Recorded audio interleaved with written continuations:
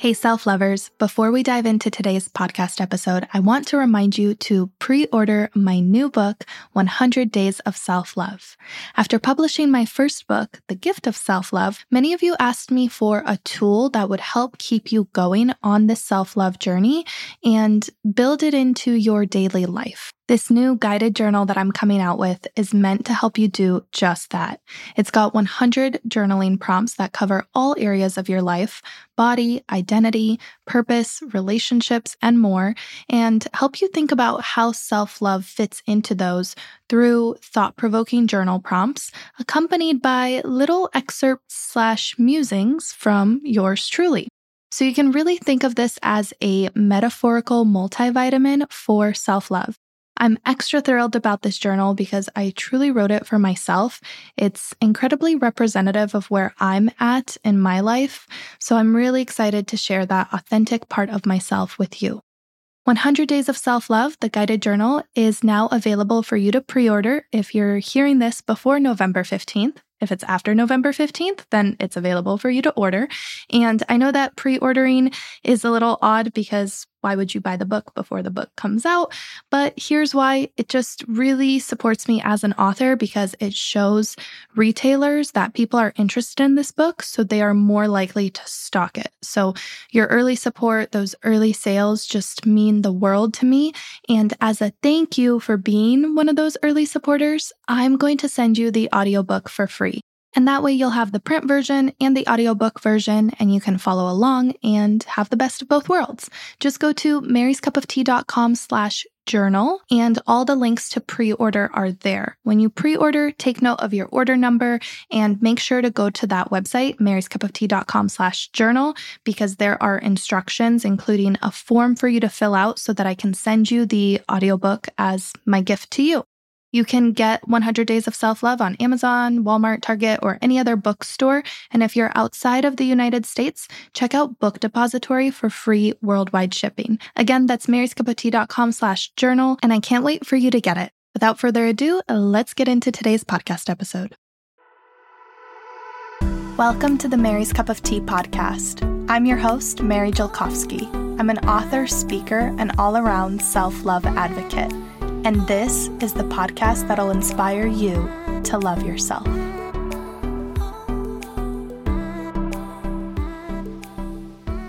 Hello, my self-lovers. Welcome to another episode of the Mary's Cup of Tea podcast. Today, we're going to talk about how to motivate yourself in a self-loving way. Of course, just like with everything on this podcast, we approach things through a lens of self-compassion and self-love, and really trying to tap into that place of like, I am enough. I accept myself for who I am. And because I accept myself for who I am, I can also do things that I want to do and make changes that I want to make and accomplish goals that I set out to accomplish, but no longer from a place of criticizing myself, beating myself up, comparing myself to others, being down on myself for the things that I didn't get to or couldn't get to. And I think that we all know, or at least I hope that you know, if you don't know, I'm about to tell you right now that self-criticism is not motivating. I don't know where we got this idea that talking shit to ourselves is going to miraculously help us be better humans, when in reality, all it does is make us feel like shit. And this idea has actually been extensively studied by a researcher named Dr. Kristin Neff, who has been on the podcast before. Her episode is number 32, and it's called Tools for Self-Compassion. And one of the things that was just life-changing for me to read in her book is that this exact concept that self-compassion is just as motivating, if not more so, than self-criticism. She writes in her blog, Dr. Kristin Neff writes, self-compassionate people have more intrinsic motivation in their lives, trying hard because they want to learn and grow, not because they need to impress themselves or others. And I think that that is so powerful that when it comes to motivation, it really does matter where it's coming from. Are you going to be able to get stuff done if you're using revenge as motivation? Sure, but you risk feeling empty at the end because you weren't really doing it for yourself. You were doing it to prove something to someone instead of doing things for the sake of creating meaning in your life, making yourself proud, keeping promises to yourself, really feeling fulfilled in your life. That is a totally different mindset. And I think that the reason why we have this misconception that self-acceptance will somehow make us lazy or complacent is because we think that when we accept things as we are, that means we can never change them. But it's the exact opposite. Only when you accept things for how they are is when you will finally have the freedom, the capacity to begin to alter them, to take these small steps towards perhaps a different reality. And a lot of times that different reality really goes back to how you're thinking about things. It's not always about changing a certain circumstance, it's about changing your outlook, your approach to whatever that situation is. So doing stuff for the sake of keeping up with someone else, or because you feel like you have to, or because you're trying to get back at your ex from high school and make them see how great you became through the Facebook, like that's just not gonna do it. So let's talk about some other motivators and how to find them, because chances are if you're not feeling motivated, it's not because you're lazy, it's because your motivator is not good enough. And here's how I like to tap into a better, more supportive motivator. This is a technique that we use a lot in coaching, and it's a technique of course, as always, asking yourself questions, because different questions lead to new and different, fresh answers and perspectives. But this one is actually really easy and kind of annoying, but also really fun, depending on how amused you get by this kind of geeky life coaching stuff. But basically, you ask yourself why 10 times, okay? You're just going to keep asking yourself why. So, for example, I want to make more money. Why? Well, because more money will make me happier. Why? Well, it'll give me more freedom to do stuff. Why? Well, I've always wanted to go to Thailand. Why? Because travel is something I just wanted to do. I want to see the world. Why? Because I feel trapped in my circumstances. Why? Because I feel like I'm not appropriately valued for what I do. Why? Because I just do so much, it never feels like it's enough. Why? Well, because I'm not working on things that I'm proud of. So when you ask yourself why 10 times, do you see how you basically drill yourself into a different hole and discover what's really at the bottom? It seems like for a lot of people, it's not really about the money, right? It's about doing something we feel proud of and feeling adequately compensated and having a sense of freedom. And through asking why, you're tapping into all kinds of different things. And perhaps one of those things could be a better motivator. What if instead of focusing on, I gotta hustle and grind to make more money, what if you focused on a different sort of motivation? For example, I wanna work on things that I'm proud of. And making yourself proud is often a much better motivator than just doing something for the sake of this external result. This is the difference between outcome-based motivation and intrinsic motivation. If you're only doing things because you are expecting a certain outcome, then guess what? You leave so much more room for yourself to be disappointed if or when that outcome isn't achieved. Or maybe it is achieved, but not in the way you wanted it to be. Or maybe you just, I don't know, didn't feel like it was all that once you did get there. And that's what happens when we're so married to the result. So this is one of those things that we constantly have to remind ourselves that we're doing things, we're doing work, we're spending time with people, not for some ulterior motive, but to feel good about it in the moment. That's a totally different type of motivation. And I feel this a lot on social media because it's one of those things where your outcome is evaluated and the feedback is given to you very, very, very quickly. As soon as you post something, instantly either a bunch of people will like it or a bunch of people will not like it, or the worst is when it's like crickets, like nobody even reacted to what I posted or this thing that I worked really, really hard on. And this was part of the reason why I was feeling demotivated and why I decided to create this episode for you. As always, it is a pep talk for myself and it is tools that I'm developing for my personal toolbox.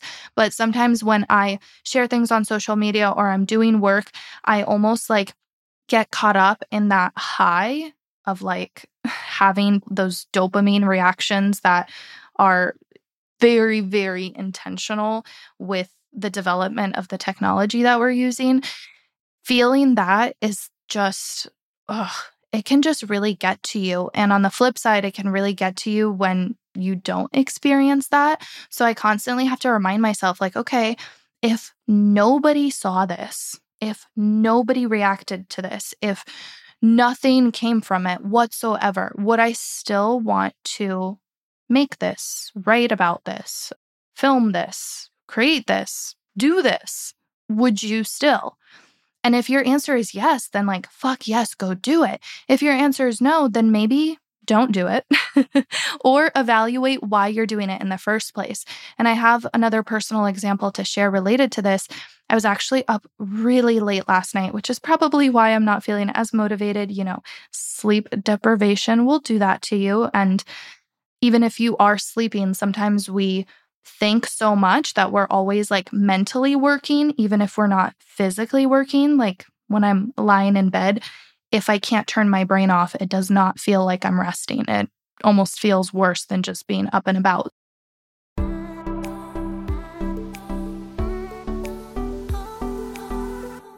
This episode is sponsored by Cozy Earth, because what better way to show yourself love than to upgrade your bedding and loungewear? If you're anything like me and go from hot to cold very quickly in your sleep, especially during that time of month, then you need their bedding, because not only is it the softest thing I've ever slept on, but it's also temperature regulating and moisture wicking. Boyfriend and I have their sheet set, which looks and feels super luxe. We got it in the oat color, and it goes very well with our bedroom aesthetic, if I do say so myself. All of their products are made from responsibly sourced viscose from bamboo, making them so soft it's like sleeping on a cloud. There's a reason why Cozy Earth has been featured on Oprah's Favorite Things 4 years in a row, and today they have kindly provided an exclusive offer for my self-lovers, 35% off when you use the code MARY35 at checkout. Go to CozyEarth.com, treat yourself to the softest bedding and loungewear ever, and use code MARY35 at checkout.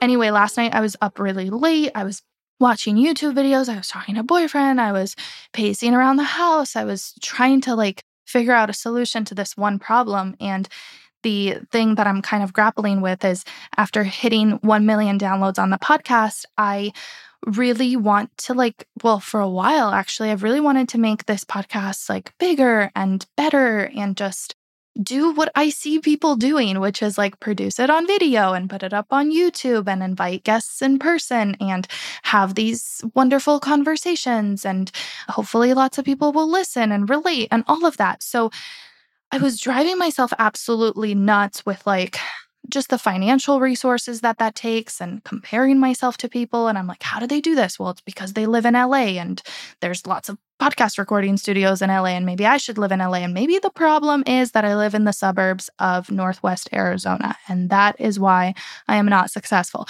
Do you see how like brains start to spiral and they make these excuses and they come up with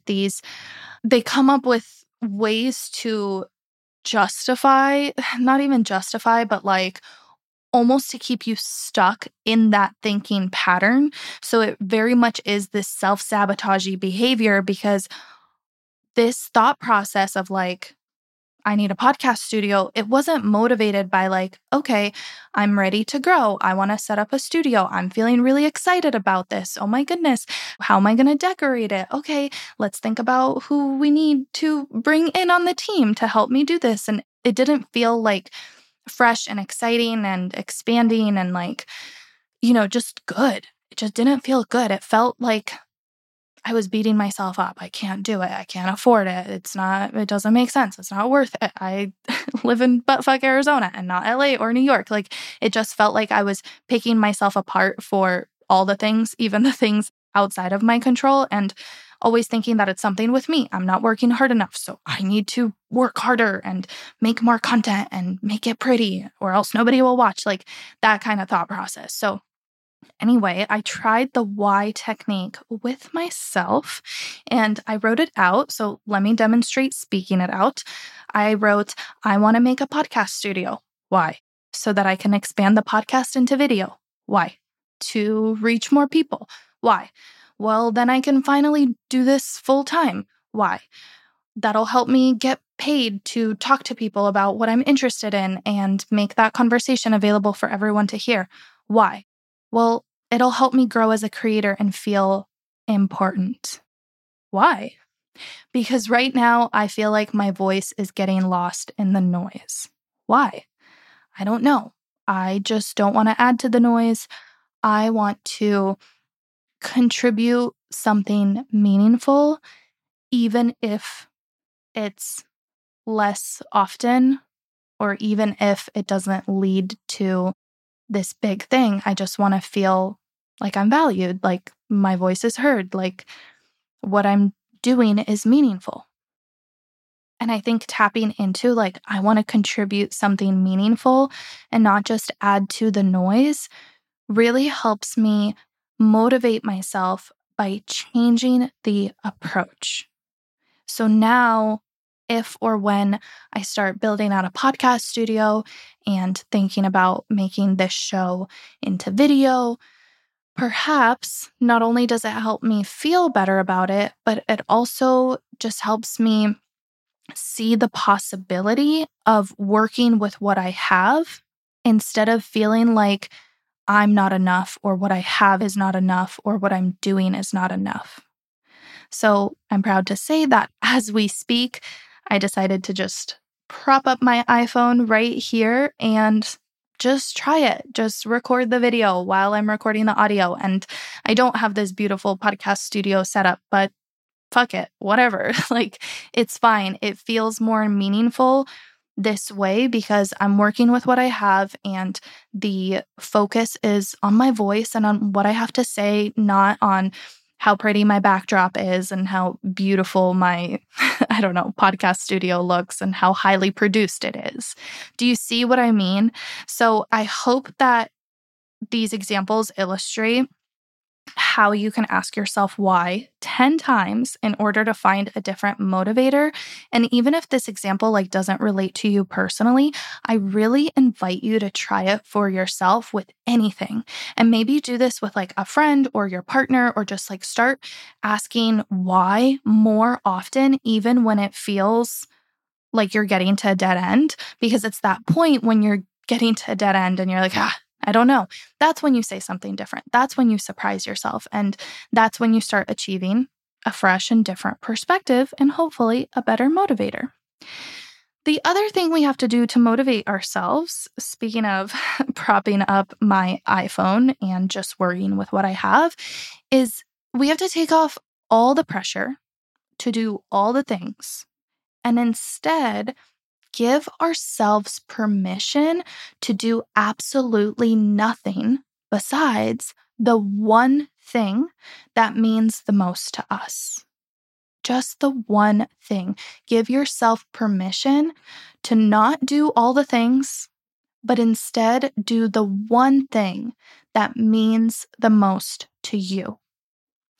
Setting the smallest micro goal and doing it, things like making your bed, going on a walk, starting that one load of laundry, sending that one email, just asking for something.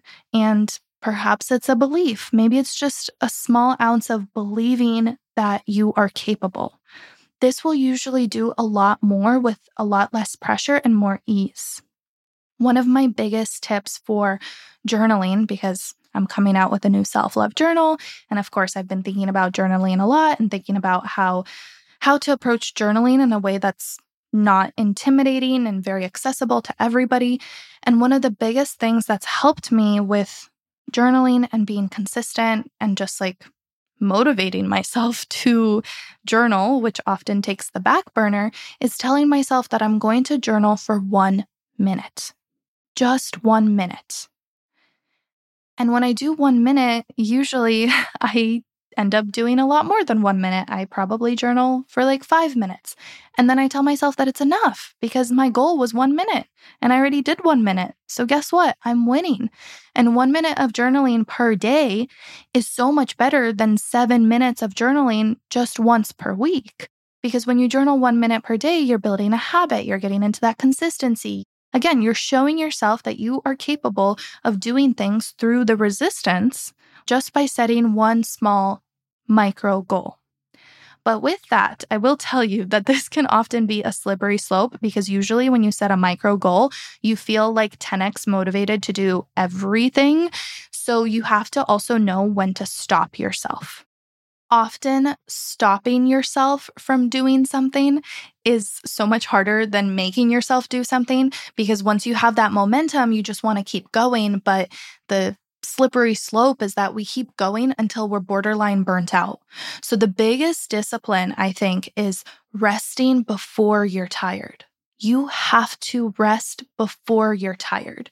You have to take time off before you burn out. You have to schedule that in. You have to schedule play before you feel bitter and resentful. Make plans with your friends before you feel lonely and disconnected.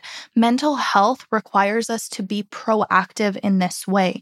So stopping yourself is counterintuitive. You don't want to do it because we've been conditioned to believe that our worth comes from our work when that is not the case. So we need to undo that. And the way that we undo it is by, again, being proactive about our mental health, doing things before we have to, doing things because we want to.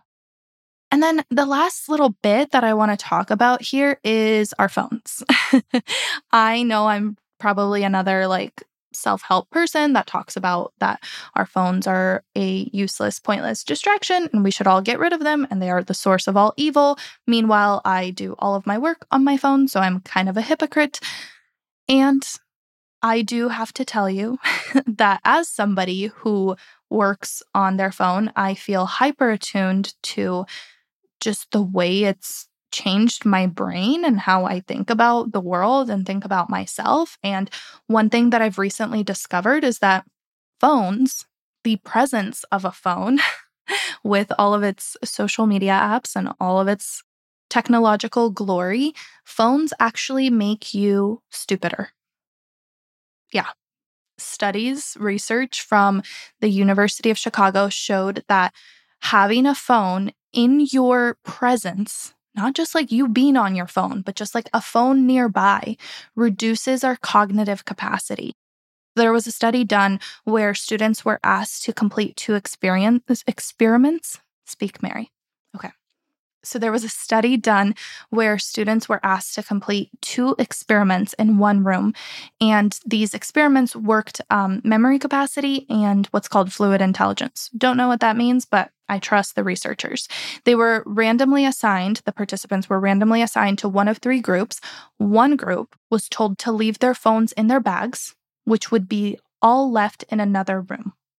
Another was asked to keep their phones with them, but in their pocket or in their bag, but out of sight. And then the third group was allowed to have their phones on their desk with them while they were doing the tests, but they weren't using their phones because they were doing the tests. And the results from the experiments were considered statistically significant. The highest performance on both tests were those students who left their phone in another room. The absolute worst performance was those who could see their phones on their desk. So it drives me completely bonkers when I see not just students having phones on their desk, although I'm guilty. I was that student because back then we didn't know. I was a teen. We're attached to our phones. That's how it goes. But I can't say that I'm not guilty of this now as an adult. My phone is usually somewhere close by and it's a constant battle because so much of my work is on my phone, but I get distracted. So then I don't do as much things, and then I feel bad about myself. And I'm like, I wasted all this time on my phone and I had all these things that I wanted to do. And then again, that's like demotivating. It just doesn't make me feel good. So I've had to employ all the discipline to lock my phone away. And there are two ways that I do that. First of all, when I charge my phone at night, which is also when I read right before bed, at least 30 minutes, usually while doing a face mask or some organic teeth whitener thing, or just reading a book before bed. And I put my phone across the room. So it is still in the room, although I was thinking about changing this and just getting a totally separate alarm clock or whatever, and maybe charging my phone in the bathroom with the door closed. But then while I'm working, if I really have to get stuff done, I put my phone in another room. Sometimes I lock it in a drawer, close the doors, and just create different barriers so that I don't access it.